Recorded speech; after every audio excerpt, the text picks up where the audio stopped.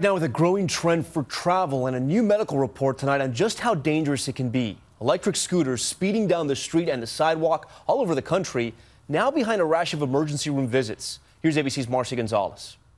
Tonight, doctors warning about extreme injuries caused by those trendy motorized scooters growing in popularity across the country. They don't understand the speed and the potential danger with that speed. A new study published this week tallying electric scooter injuries from 2 California emergency rooms, finding 249 people hurt in 1 year alone. 91% were riders, not pedestrians, and most injured riders, 95%, were not wearing a helmet. Anybody who gets on a scooter going 15 miles an hour should definitely wear a helmet to protect their brain. Kelly Mitchum, on her first electric scooter ride in Dallas, sent flying over the handlebars and landing face first.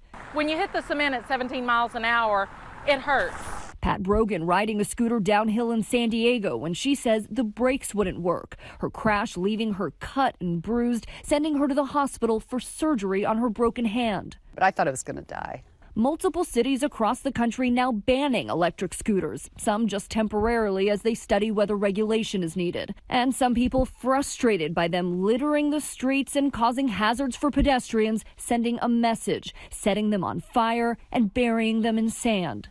And one company, Bird, tells us injuries are only reported in a fraction of a % of all rides. Still, experts say you should carefully read the corporate agreement you sign, acknowledging the risks.